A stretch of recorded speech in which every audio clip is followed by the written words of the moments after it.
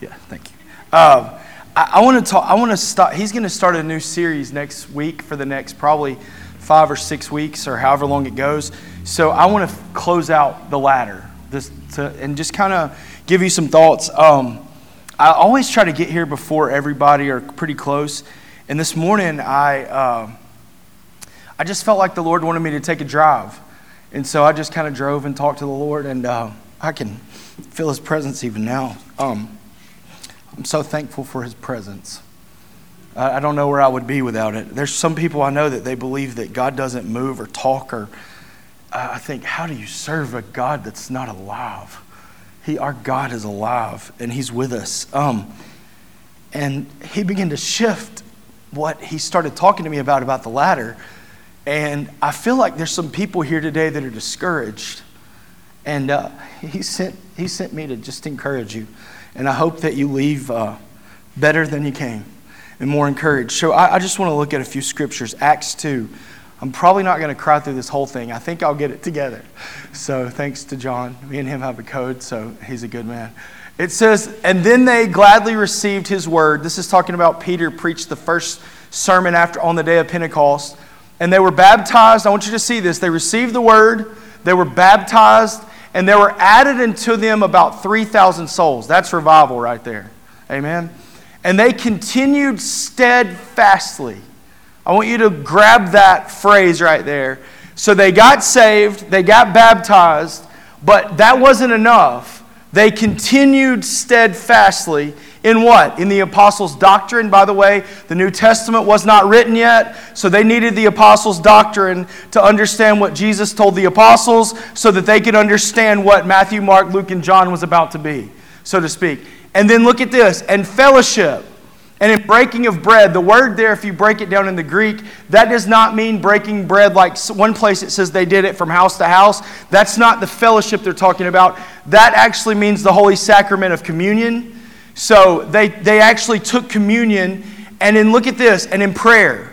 And we're going to go back to 42 in a second. I think I gave you the rest. And it says, and fear came upon every soul, and many wonders and signs were done by the apostles. And all that believed were together and had all things in common. Jesus, we thank you for today. I pray that you help me just get across what you've put in my heart. God, I love you. I love your people. I'm so glad we're here today. We just thank you for your presence. We love you, Jesus. We just want to take this day and honor you. It's about you, Lord. In Jesus' name we pray. Amen. Go back to 42, and I want to hit something.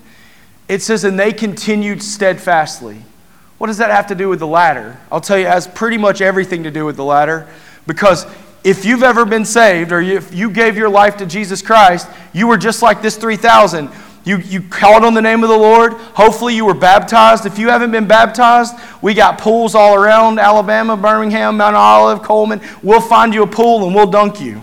Because you need to be baptized. Why? Because the Lord Jesus Christ instructed us to be baptized. Because you need to show, it's an outward profession, that the old man is dead and buried and the new man has been made alive in Jesus Christ. Now, some people argue about sprinkling and all that stuff. I'm not going to go there with you. That's another time. We're here to edify. If you want to talk about doctrine and sprinkling and all that stuff, that's fine. I believe in submersion because I believe Jesus was submerged, because it says when He came up out of the water, it's hard to come up out of something if you're sprinkled, but anyways, He came up out of the water and the Holy Spirit came upon Him, and it signified if He did it, He was showing us we need to do it. So if you're not baptized, you need to be baptized. And then it says, and then they continued in the doctrine. So I want to hit these few things and these few wrongs. So let me tell you what happens to a lot of believers. There are so many books being written every day by pastors and by ministers, and they see a problem in church.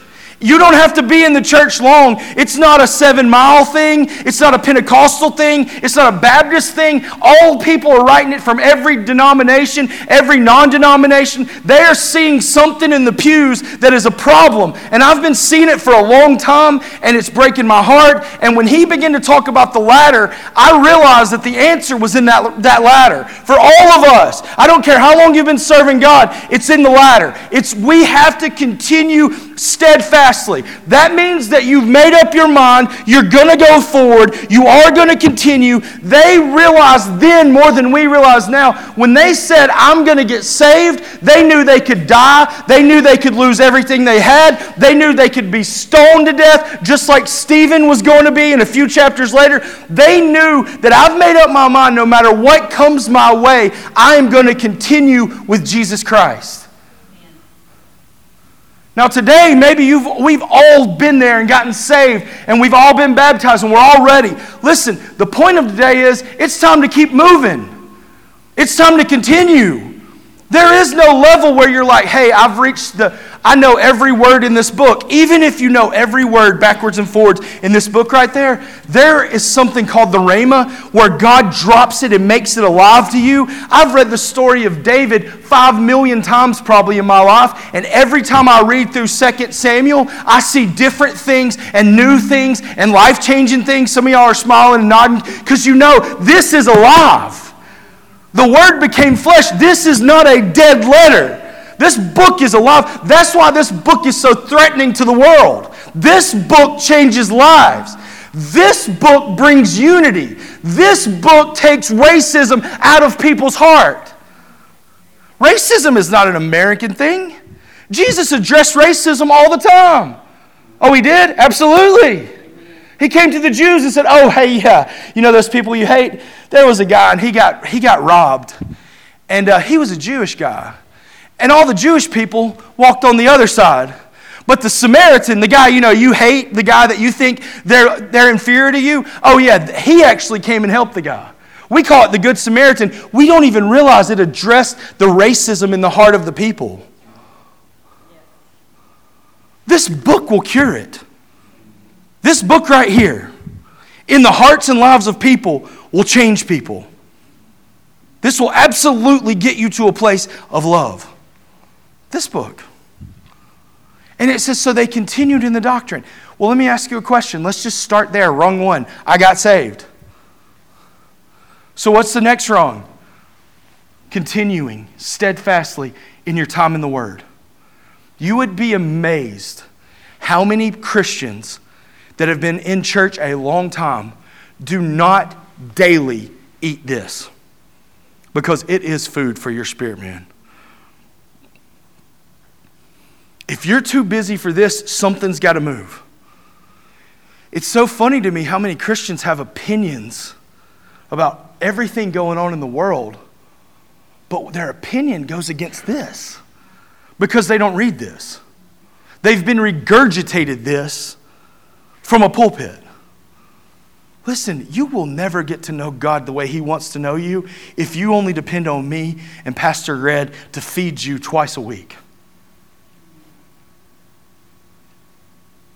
You've got to get back to this. This has got to be a priority. You've got to have time for it. I don't care how you get it. You got to get it. If it's devotionals, read them. I don't care. But they knew one thing first. If I don't have this, see, this is the sword of the Spirit, which is the Word of God. And let me tell you how a lot of Christians look to the devil. He comes at them, and they get behind their shield, and they say, I have faith, I have faith, I have faith. And the devil's just pounding them into the corner. They don't do anything for anybody else. They live a completely defeated life, but they say, I have faith, I believe Jesus, I believe in Jesus. And the devil just beats them to death. They have no sword. They don't rise up and say, listen, no weapon that's formed against me is going to prosper. Greater is He that's inside of me than he that's in this world. All things are working together for my good. I don't care what the doctor says, because we heard the name of God last week, Jehovah Rapha. My God is the healer. I don't care what it says. This says, I am the Lord God that heals you, and that means He's Jehovah Rapha, and you have to go on the offense. How many Christians don't go on the offense? How you doing, brother? I'm making it. I'm hanging on, brother. I'm hanging on. Most people that tell you they're hanging on, they've been going a long time ago. They ain't been hanging on no way. They're way past hanging on. That's Christianese for I'm getting my teeth kicked in. How you doing? I'm hanging on, brother. I'm trusting God. What are you trusting Him for? You got to trust Him for this. This is a sword. It's sharp. It's powerful. It's quicker than it's sharper than any two-edged sword. It's quick. It's alive. This thing is alive. Well, I believe in Jesus. Great. Keep climbing. Get in this. I believe in Him. Great. Yeah, so the Bible says, so do the devils and they tremble. Are we victims of the South?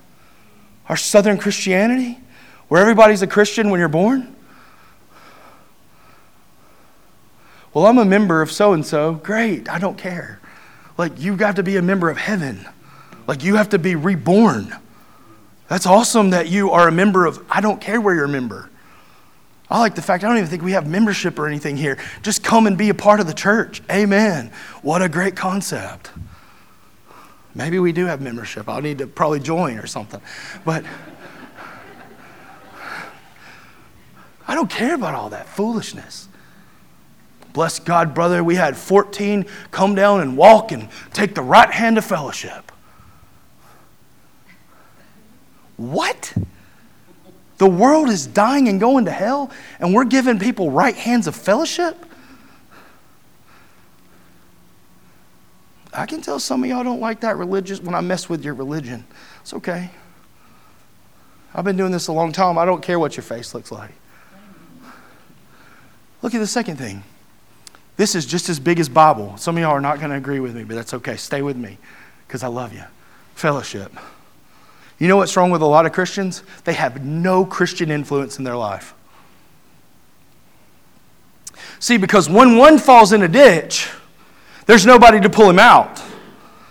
But see, when two are together, one falls in the ditch, the other one pulls him out. And a cord of three are not easily broken. Where did I get that? Straight Scripture. We need each other. There are going to be times, and we're going to end on weary Christians today, and God's going to recharge some of you. You walked in here today not thinking about anything but church, and God, you're going to leave a lot different than you came today. You trust me. I've met with Him today. I know His mind today. But so many Christians, they only know God in the aspect of coming to church and leaving. You've got to have the fellowship of the saints. What does that look like? I'll tell you what it looks like. It looks like Sunday school. It looks like drinking coffee, sitting around there with Sister Sandra or whatever class you're in and talking Bible and hearing other people talk about Bible. What does it look like? Our girls' small group. We're getting ready to start a guys' small group. We've got it in the works. It looks like hanging out with people at Starbucks. It looks like hanging out with people and fellowshipping and talking. Some of the greatest things that have happened in my life were men of God and women of God that have poured into my life through fellowship. I didn't get it at church. I got it around the table eating food, as you can tell. And we ate food, and they talked about how God moved in their life, and they talked about how God was faithful. And I talked to one lady. It was so awesome. During the Depression, she was going to go to a church service. They said, we're rationing gas, and she ran out of gas going to church. She went down to the creek.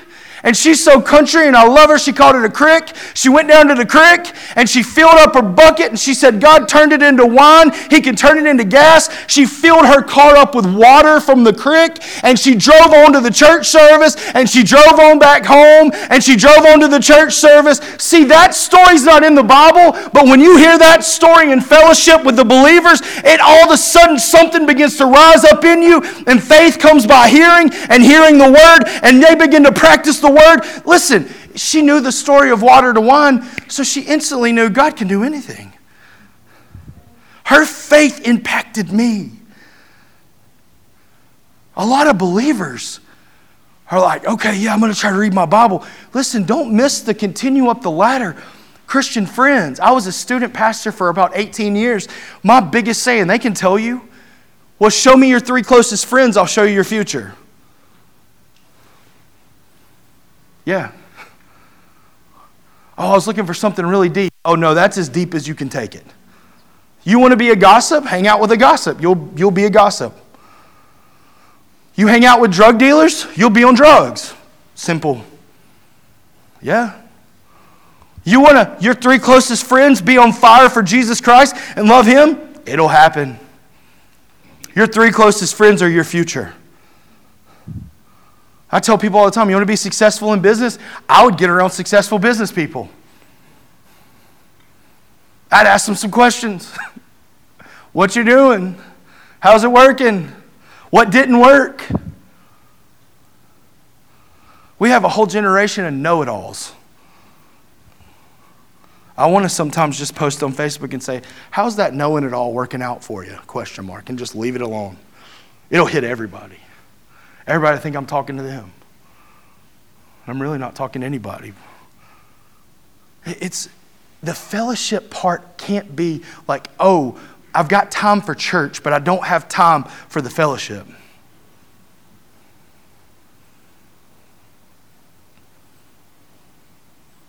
You hang out with a bunch of guys that are always talking about women and talking about cheating on their wives and talking about that, you're not going to get free from it. Every guy in here is like, I don't know what he's talking about. Oh, I do. You got to surround yourself with godly people that talk godly, that act godly, that are godly. Fellowship is so important. See, we're in such a hurry in the church that really we want to run them through the salvation line and run them right back out the door and say, Finn, here's a Bible. You better read this. Fend for yourself. Tough world out there. Hope you make it, champ. Good luck. Might want to start in John. Don't start in Song of Solomon. Please don't start in Revelation. You're going to be really confused. Those 7-headed monsters coming out of the sea, they're going to trip you up. Right? It's quiet in this Presbyterian church. No, you got a fellowship. Like, he did not die. I said it Wednesday night. I'm trying not to be repetitive. He did not die on the cross and say, I'm going to be brutally murdered to know them and to love them and to be with them so that you could come sit on a blue chair. Do you really think that was Jesus' whole vision for the church? Here's my plan. I'm going to be brutally murdered and humiliated. They're going to pluck my beard and spit on me. They're going to cover my head and slap me and say, prophesy. Who did it? Just so that I can be touched by God, so God can be my Abba and my Father. I'm going to do all that so I can reconcile man and God, so they can come and sit on a blue chair once a week and say, boy, we did a good job. Was that God's plan? That's what's wrong. No, like it's going to take you outside of the normal church. Like when he comes in, he don't just play well with others. I don't know why all these preachers can't answer the question with a TV camera on them. Is he the only way? He is the only way. He has to be the only way. Or if he's not the only way, burn this. Let's burn this down or sell it and let it be a beer house or a bingo hall or whatever, because we're all joking. But he is the only way. He is the only way to the Father. He can only be the only way to the Father. You cannot get to God through except Jesus Christ. But he didn't just die so we could just say, hey, we came on Sunday, we said an hour. Some of y'all have never heard me preach, and you're going to be like, thank God when Red comes back. I don't like this guy. It's okay. You might not like what he has to say. But look at what I'm saying. There has to be a continual, steadfast. I had this thought last night when I was praying for the service, and the Lord just dropped in my heart. Ask him, are you better right now than you were this time last year? Are you deeper in the Word? Are you deeper in prayer? Are you deeper in your love for the saints? Are you deeper in your relationships? Show me what God's whittled out of your life. This is a real scary scripture. Who he loves, he chastises. How do I know I'm a son and not a bastard? Some of y'all hadn't read your Bible enough. You think I just cussed. It's in the Bible. Check it out. Some of you are like, whoa, that word's in the Bible? Yeah, it's in the Bible. It means fatherless. How do I know? Because he corrects me. How many believers do you look at and they say, I'm a Christian, and you say, okay, tell me one thing this week he corrected you about. I didn't say he spanked you. I didn't say he abused you. People have a totally weird view of God. He is gentle. He wouldn't ask us to be the fruit of the Spirit, kindness, gentleness, goodness, if he's not gentle. No. When I mean corrects you, I mean like used to be in football practice. We had some coaches, they didn't really believe in gentle correction. But then every now and then we had some coaches that would come along and be like, hey, you're ducking your head a little bit because you're wanting to knock that guy's teeth through the back of his head. And when you duck your head, he's making him cut on you and you're missing the tackle. Keep your head up and stay straight. Remember that? See, those guys didn't chew you out. That was good coaching. That's what God does to us. He comes alongside of us and says, hey, look, you're laying in front of the TV for 2 hours every night. You're a father. You're not praying for your kids. I'm here to answer.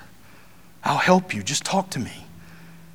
I'll help you turn the TV off. I'll help you. He's not going to beat you. But if he's not correcting you at all, if he's not talking about your love and how you talk to people, listen, my wife tells me all the time, sometimes it's not what I say back to people. It's the look I get on my face. He's dealing with me about my look. She'd be like, soften your look. They know you don't like that. They know. Chill out, smile, take a breath. Now, I know everybody in here don't have any of those problems, okay? Just preaching to me today. But sometimes God has to work on me. He has to get me where he needs me. I got to keep climbing. I've got to keep climbing. They had to continue. Look at this. The next thing, breaking of bread, communion. I want to touch this real quick. They've got baptism on the verse before and communion. The Bible does not say, it says as often as you do this, do in remembrance of me. It does not say do this often. Now that means whenever you do it. If you want to do it often, that scripture says you can do it often. If you don't want to do it but once a year, it also says as often as you do it. There is no set time. That's why Jesus said it that way.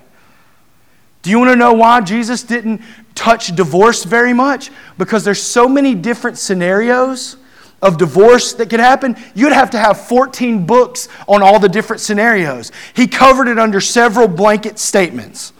And they really cover everything. Same thing with communion. He covers it. As often as you do it, so if you do it once a year, you do it in remembrance of me when you do it. If you do it every day, I know some people that do it every day. Who cares? I know people that get caught up in that. They want to take communion every day and get closer to God. That bothers you? Why? As often as you do it. We need to do it. We need to remember that there was a body that was broken. We need to remember that there was blood shed for us. Amen? That was part of their lifestyle. When they did communion, they did it together. And they remembered. Let's keep going deeper into that. You can get deep in communion, by the way. I can't even, I'd tell some of you stories about people that got healed by taking communion. I'd have y'all scared to death. There's power in communion. To remember, man, you're not in this alone. Every time you crunch that wafer in your mouth, it reminds you of the broken body of Jesus for the healing of our diseases and the healing of our sin. And we drink his blood to remember that he has made perfect atonement for us. I love it. Brother Patrick, I stand before God right now 100% clean. I am not 100% clean. I got a rap sheet called 38 Years of Living.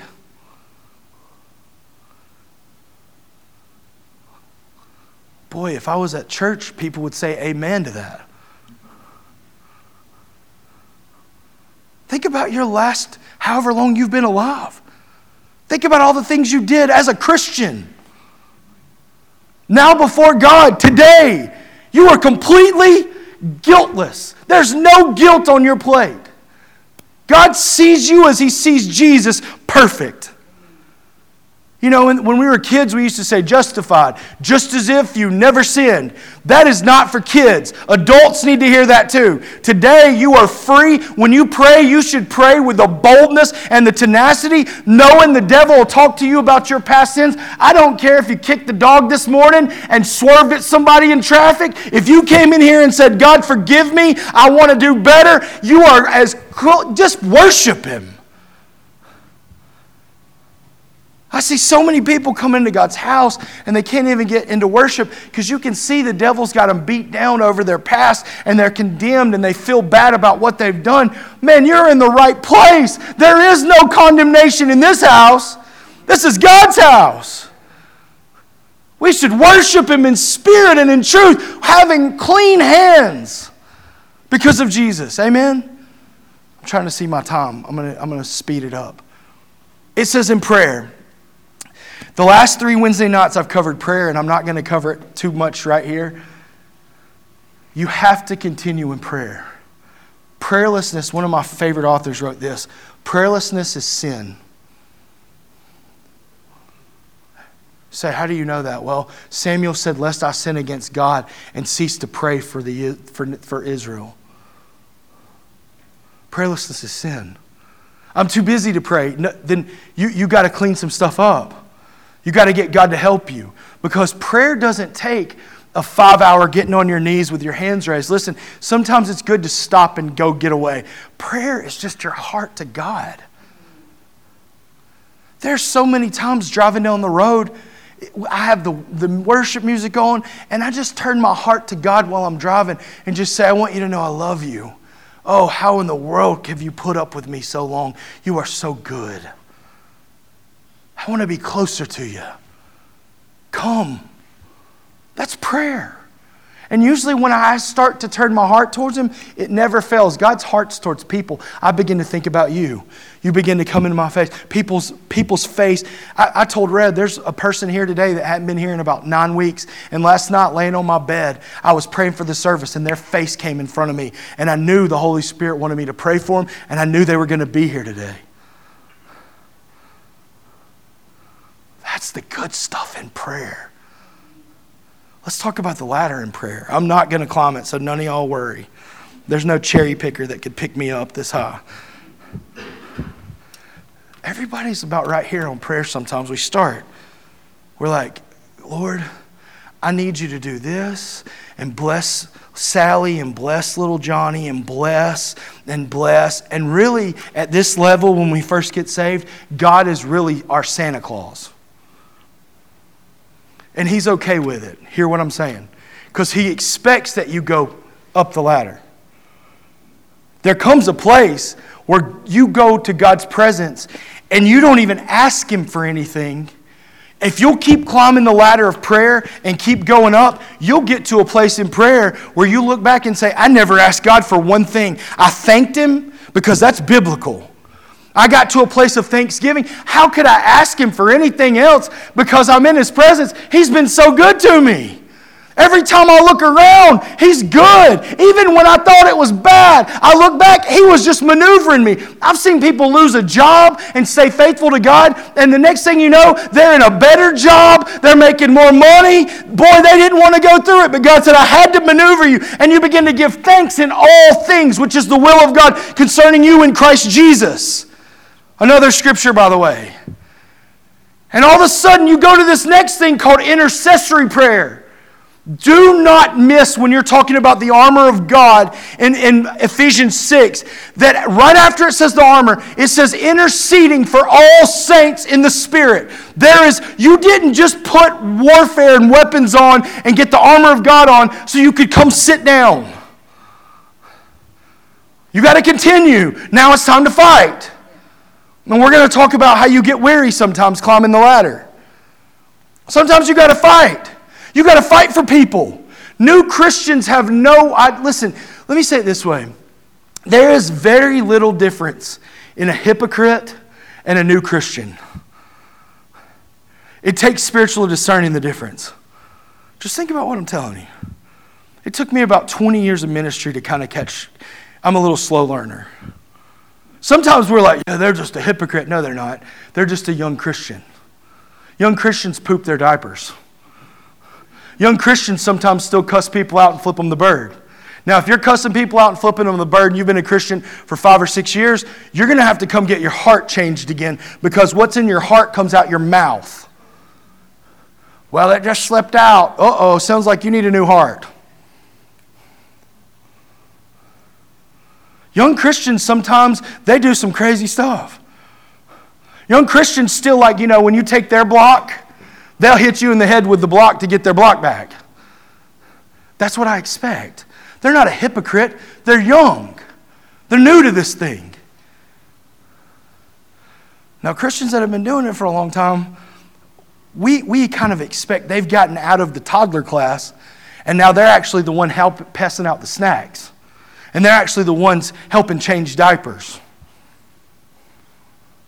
Don't act like this analogy ain't working. It's right where it needs to be. No. You have to keep climbing. You have to keep climbing out of that. A lot of y'all might be cussing at home because it seems like it got weird in here. Do I have to preach on we shouldn't be cussing people out?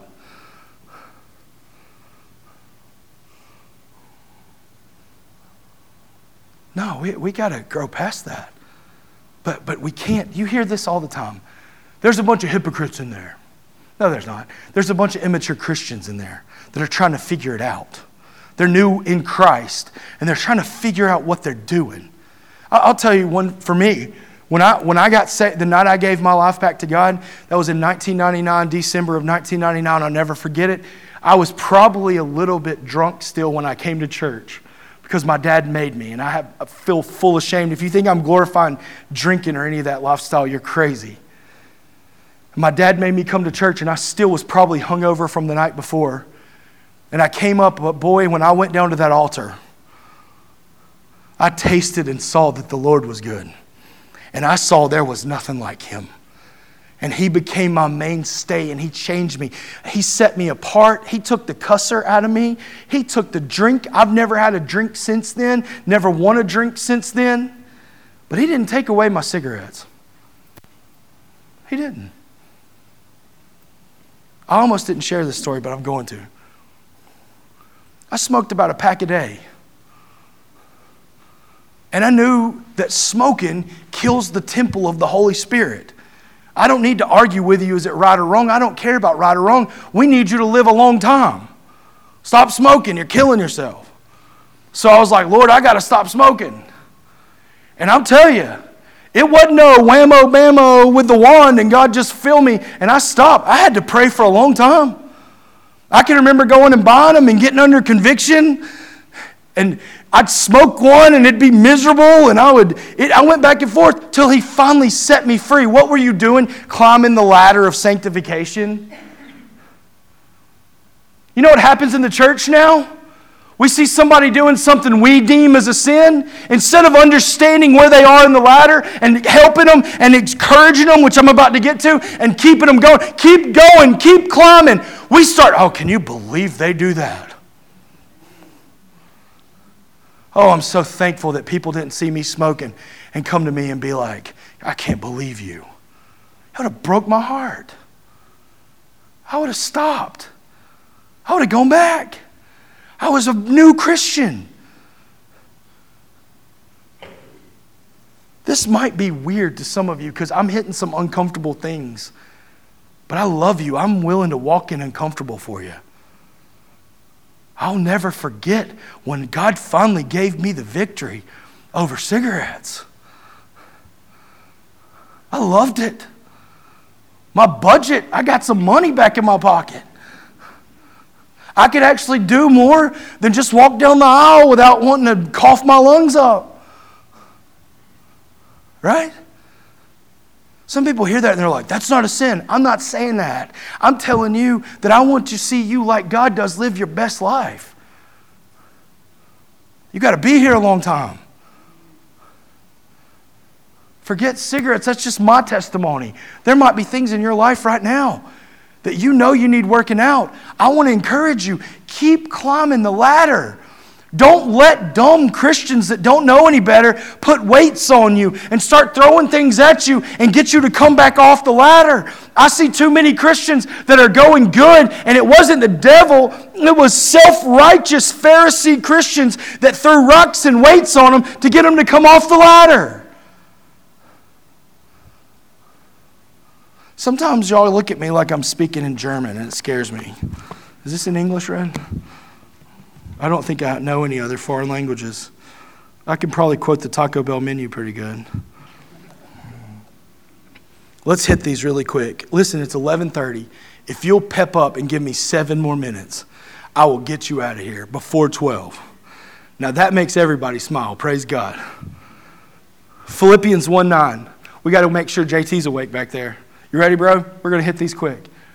And this I pray, that your love may abound, look at Paul writing to them, more and more in knowledge and in judgment. Look at that phrase, more and more.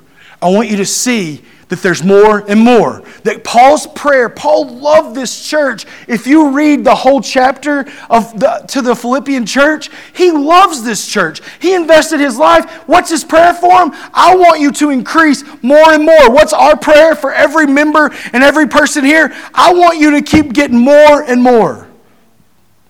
I want you to keep pressing. I look back at my life so many times. God was doing something awesome in my life, and I started to throttle off.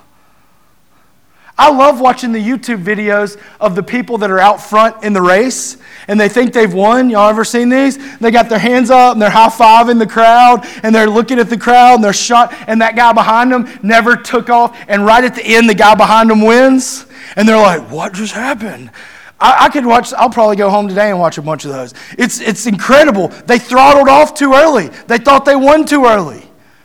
We cannot finish, we don't win this race until that trumpet sounds or till we breathe our last breath. We got to go after it. We got to stay after it. I hope that God puts in your mind some of those YouTube videos of those people. If you haven't seen them, go watch them. They're incredible. People be out by leading by 100 yards, and they're all like, yeah, I'm number one. And then some dude runs right by them full speed and wins. And you're like, yes, that's awesome. That's good stuff. Don't throttle off. Stay after it. There's more and more and more and more. He's God. He's inexhaustible. Amen? 1 Thessalonians 4:1. Furthermore, then we beseech you, brethren, and exhort you by the Lord. We lift you up by the Lord, that as you have received of us how you ought to walk and please God, so you would abound more and more. Do you see? It's all over the Scriptures. Paul's prayer for him, hey, God's told you how to walk, how to please Him. Keep climbing. There's a next rung. There's the next rung. 1 Thessalonians 4:10, same chapter. And indeed, you do it towards all the brethren which are in all Macedonia. But we beseech you, that word beseech is like we get on our hands and knees and we beg you that you would increase more and more. You know why Paul had to beg them? Because he saw that God had been doing stuff in their lives and he was scared that they were going to get comfortable.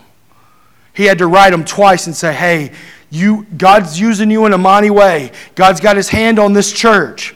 You got to remember where this church is. They are in one of the most deadly places on the planet at this time where God sprung up the Thessalonica church. And there were people all around them that hated them and could kill them. And there were all these things around them. And God's just moving right in their midst. And Paul's like, hey, don't stop. Keep climbing. I gave you Galatians 6, 7, and 10, and this is how I'm going to close. I want you to listen to me. This is what the Lord, when I was driving today, He dropped these last 2 verses on my heart.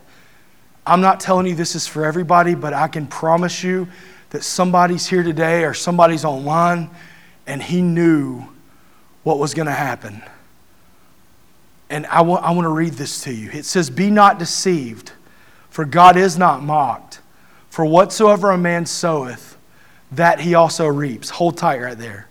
Everybody in this room understands that's a principle, right? We get sowing and reaping. You can look at me right now. I've sowed Oreos into my body, and I have reaped this belly. Right? Let's just break it down natural. Some of you have a love for pies. You have sown pies into your mouth, and now you have reaped diabetes. And it's part of it, right? I thought that was a joke, but apparently we missed it. I thought it was pretty life applicable today. Whatever you decide to sow in your actions, you're going to get it back. And the reason he says God is not mocked, there's a lot of Christians that truly believe they're going to have good fruit in their life, and they have blessing with God and favor with God, and they quote all these scriptures. I'm telling you, it's nothing more than Christian science and heebie-jeebie stuff. That's not how God works. As long as Red's grandmother says yes and amen, I'm going to keep on right there. I love her, Sister Nellie. I'm telling you, there's a lot of Christians that they can talk the Christianese. Man, they can quote all these scriptures. But at the end of the day, they don't even realize that they're mocking God because their actions do everything but what they're saying. You know why the world's confused? Not because the sinner out there, because he looks at people that profess Jesus Christ. The Bible says, let every man that names the name of the Lord depart from iniquity, but apart from sin. That means we're saying, hey, Jesus saves. Oh, he's our freedom. And we've got all these little slogans that he is, and we're living in bondage. And they're like, wait a minute, I thought he's freedom. Then why are you in bondage? And he's like, no, you can't mock God. You can't say that you can just do your life and do your way and do your things and quit climbing on the ladder and all of a sudden you're going to just walk in blessings. I was part of a denominationalism stuff where they started quoting these Old Testament scriptures. I'm blessed in the city. I'm blessed in my coming. I'm blessed in my going, brother. I'm blessed and I'm highly favored, brother. They don't know their Bible. They don't live for God. They'll backstab you in a heartbeat. How are you? Blessed? I'm blessed in the city. I'm blessed in my coming. I'm blessed in my going. It made me want to puke. Because the people that knew them and dealt business with them, there's a preacher in this city right now that when people hear his name, they want to throw up. Because every time you see him, how are you? Oh, I'm blessed in the going. He'll rip you off in a heartbeat doing business with you.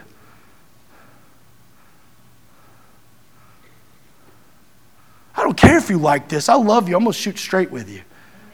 Can you be blessed in the city and blessed in the coming, blessed in the going? Oh, yeah, you can. Hallelujah, you can. I'm in the blessing of Abraham through Jesus Christ. Galatians is my blessing. Oh, I'm walking in that blessing. I'm free from sin. Heaven is my home, and so is yours. Yes, you can walk in that blessing, but you can't mock God and just do whatever you want to do when you want to do it and then claim the blessing of God on your life. How are you, brother? I'm blessed.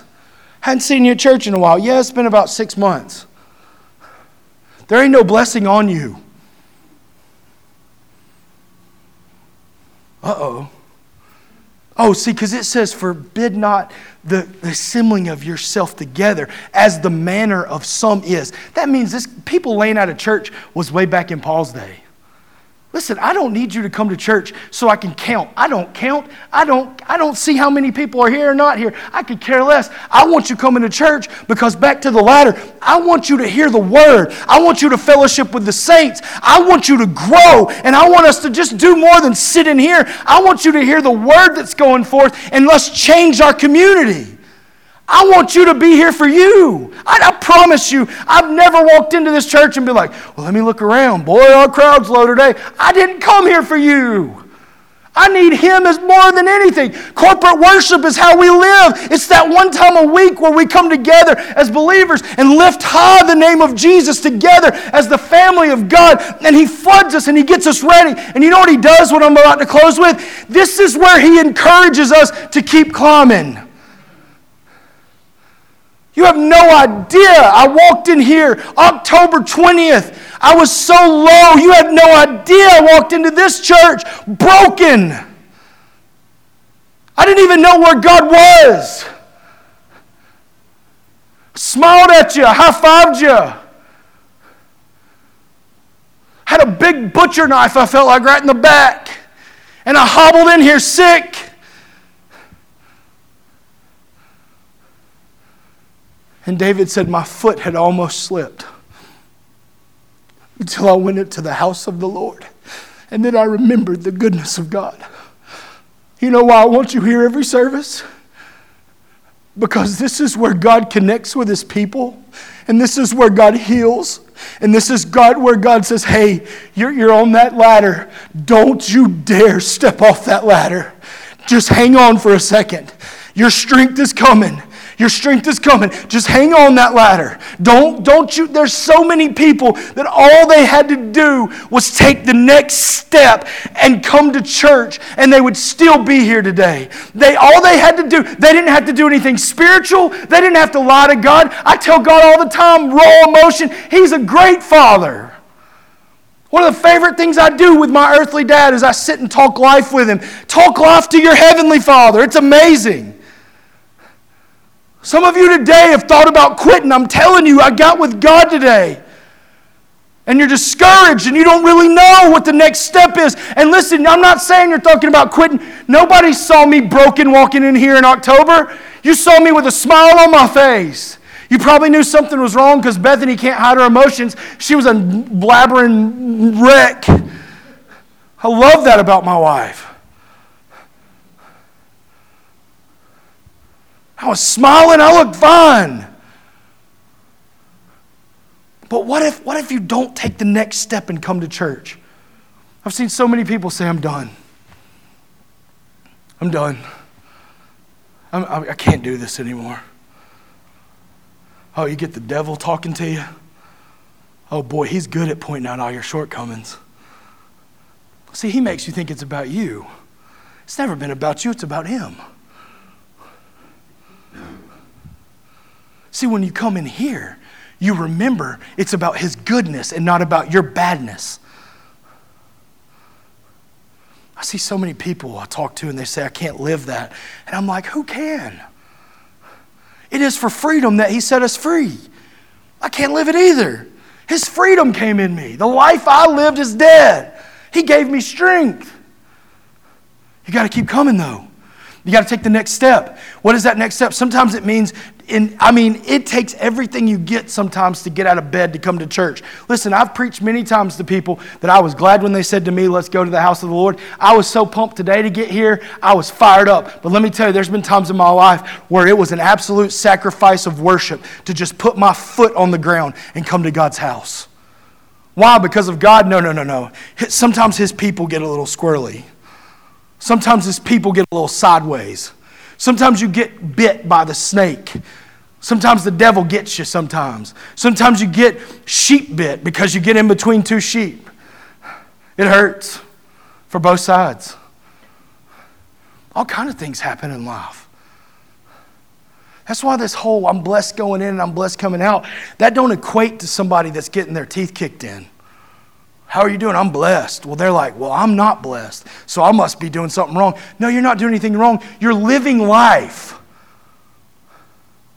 It happens. Kids go away from God. I've seen parents almost lose it. It breaks their heart. They watch a kid get into sin and into bondage, and it begins to destroy them, and they don't know what to do. You better stay in the house of God. He can bring every wayward kid back because he brought all of us back. I've talked to parents that said they're on drugs. I can't make sense to them anymore. I can't relate to them anymore. Don't worry about it. Abba, he whispers when they're alone. Don't give up on him. He's always with them. If you're in here today, look at this next scripture. I told y'all, bold-faced lie. I've gone over my 7 minutes. But I'm still before 12. Go to verse 8, buddy. For he that sows to the flesh, so of the flesh reap corruption, but he that sows to the Spirit shall reap life everlasting. Now look at verse 9, and this is what I want you to see. And Paul says, hey, you know why you're in trouble on the ladder? Sometimes you've sowed the wrong things, and you've reaped it. Don't be shocked. God's not the bad guy. We are the bad people sometimes. We mess up sometimes, right? But he says, you're still on the ladder. Even if you've made some bad choices, you're still on the ladder. Don't get weary. Keep climbing. The word weary, literally, I love how the Greek makes pictures of words. It literally means to throw your hands down and walk away. You can't climb a ladder unless your hands are on the ladder. I'm telling you, the Lord this morning began to deal with me. There's some of you here that you're beginning to think about throwing your hands down and walking away. And he says, don't grow weary. Keep your hands up on the ladder. Keep your hands up on the ladder. Some of you might be in the place where Paul said, having done all to stand, just stand. You're in a season of battle. You're not in a season of blessing. Listen, sometimes when you're in a battle, the devil will point out to you everybody that's in the victory. You'll see everybody taking ground for the Lord and doing all these things, and the devil will be like, what's wrong with you? Nothing's wrong with you. You're in a battle. There's some people that are in the state of victory because they're a very immature Christian, and God's having to give them treats and giving them milk bottles and all that good stuff. And why would you want to go back? You're learning something about the gospel. This is about others. It's uncomfortable sometimes. It's a battle. You think Miss Ellie wants to get up at 2 a.m. and intercede for people in this church every time? She'll probably tell you yes, but her flesh person sometimes is probably like, I really don't want to get up. But once she gets up, she probably says, I don't want to go to bed.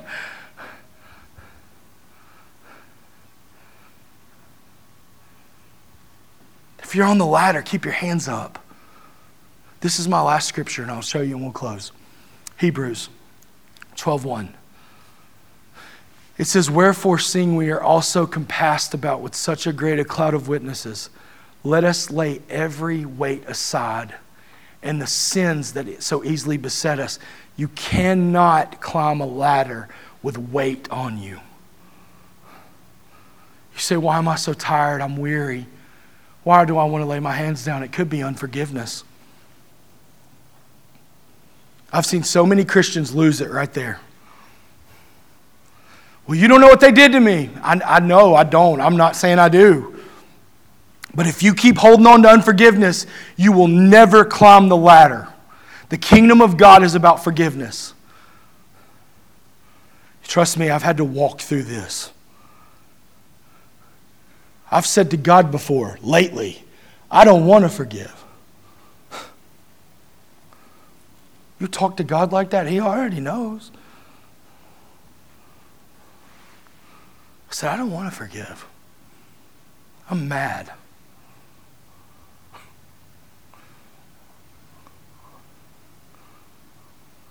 But I always follow it by saying, but you can help me. And every time I say that, I can feel more of His love. And I can feel that weight I'm holding on to begin to release. Sometimes unforgiveness takes a minute to get out. I think we want to come down here to the front and somebody anoint us with oil and unforgiveness. Now, I've had that happen before. But sometimes it takes a minute. You know, I know probably everybody realizes this, but sometimes family's not perfect. Sometimes the ones closest to you can do you the most harm.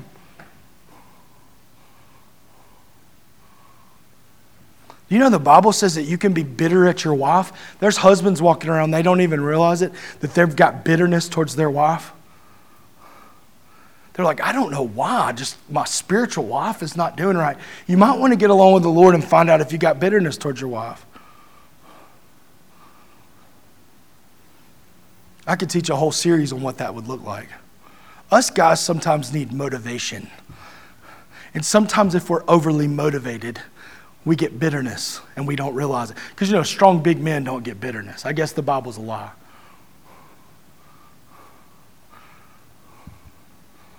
Wonder why it says that. Sometimes we don't like to be motivated all the time. And we hold a grudge. Y'all like, I've never heard this before. Yeah, it's in your Bible. You should check it out. I was going to talk about our marriages and how we could get our marriages better and how we can keep climbing to all the fruits of the Spirit, the gifts of the Spirit. And God was like, no. There's people here today that are tired. They're absolutely tired. They want to give up.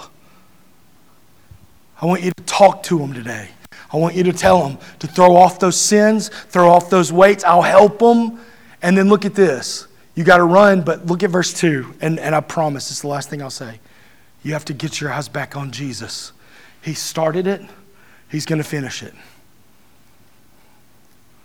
Why? Because when the joy set before him, he endured the cross. Look at him. You know, when I do my worst, Pastor Ed, when I'm on that ladder climbing for God and I start to look at everything but him. I might even I wish I could climb this ladder for y'all, but y'all'd laugh. I start to get up to about this level right here, and I start to climb here, and all of a sudden, it's kind of easy for the devil to say, you're pretty comfortable up there. I mean, look around you. There ain't a lot of people up here.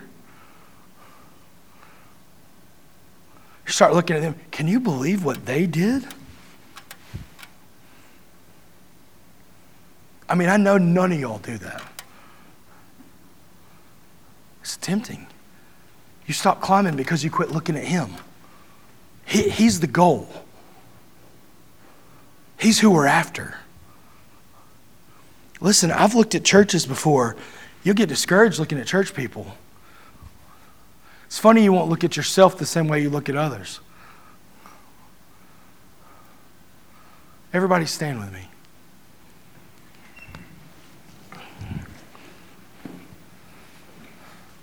If this message did not speak to you, then I did a terrible job.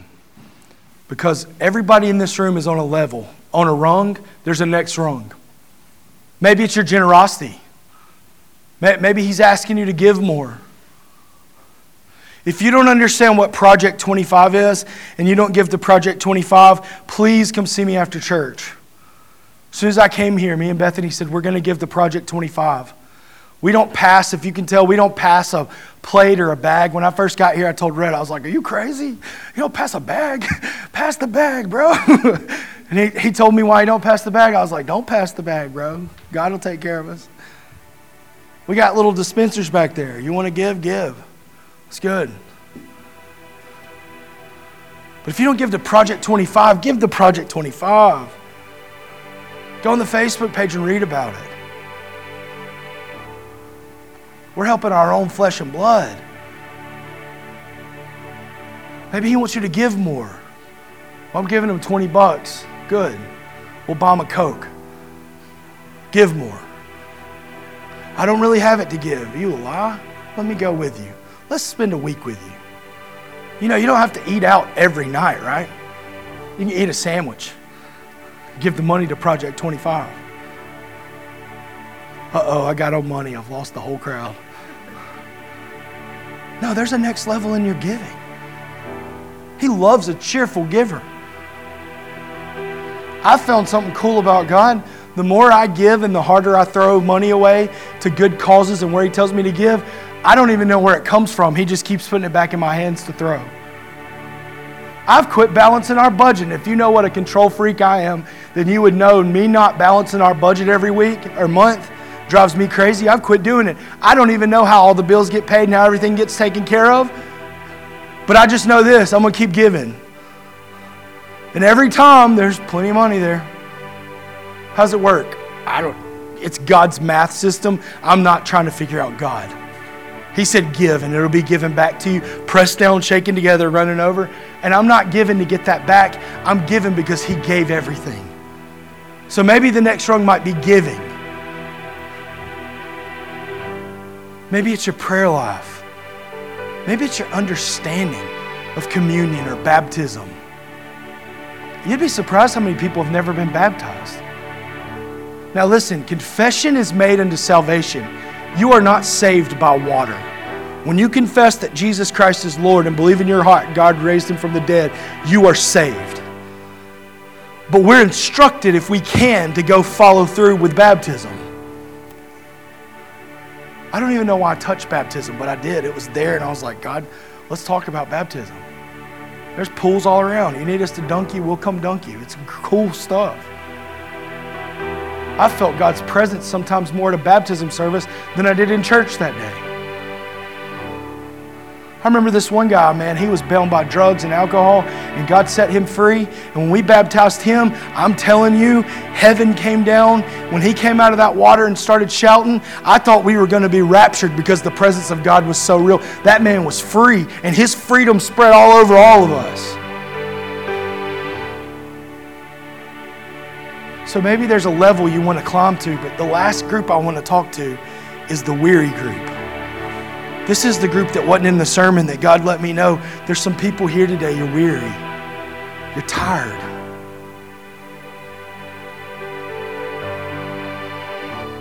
Fatigue makes a coward out of all of us. One of the greatest basketball coaches ever wrote that. Put it in his locker room. Fatigue makes a coward out of all of us. You get what he's saying?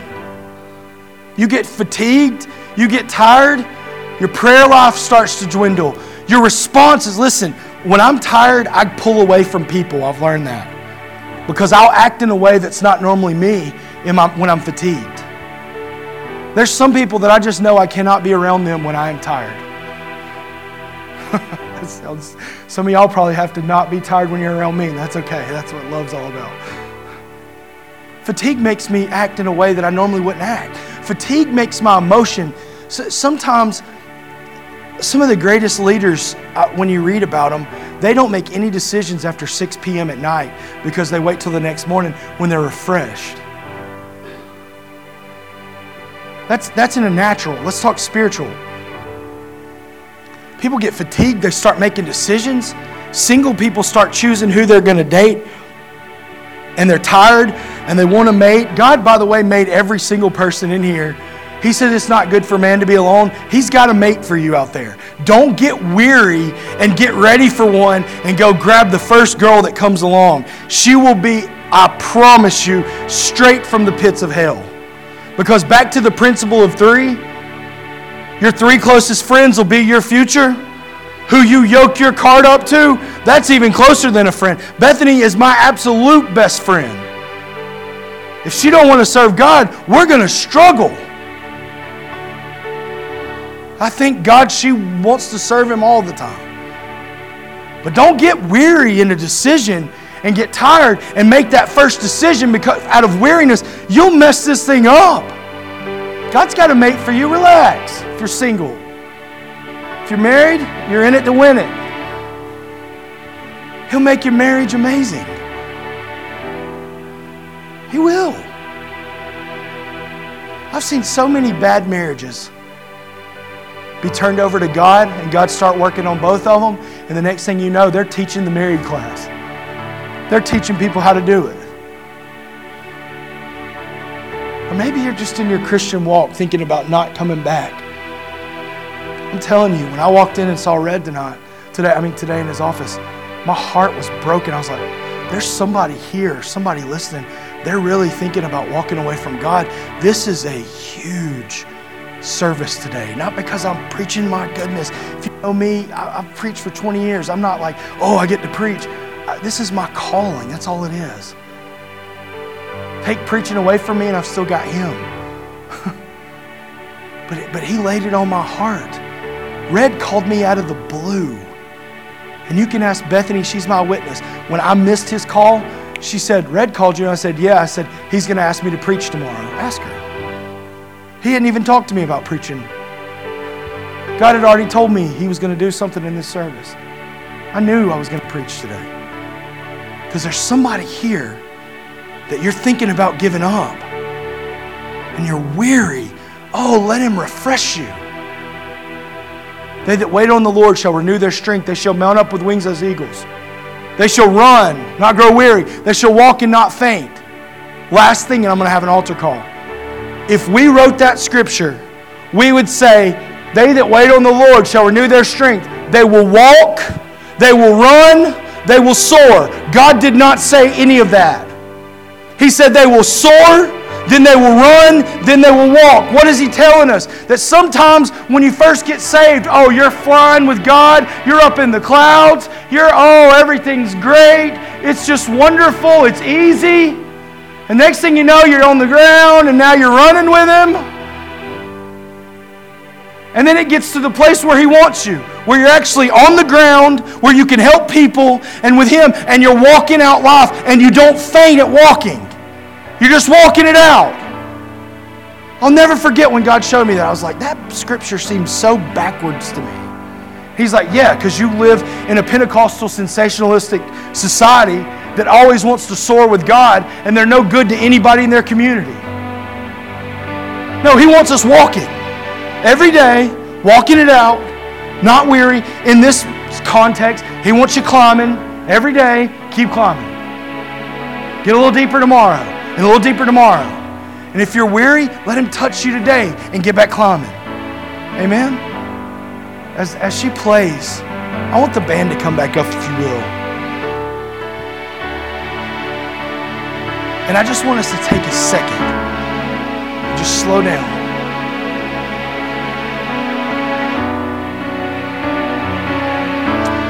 As they sing, I want to open these altars.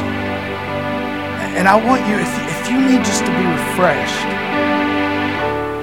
I want you to come. Maybe you're not familiar with the altar.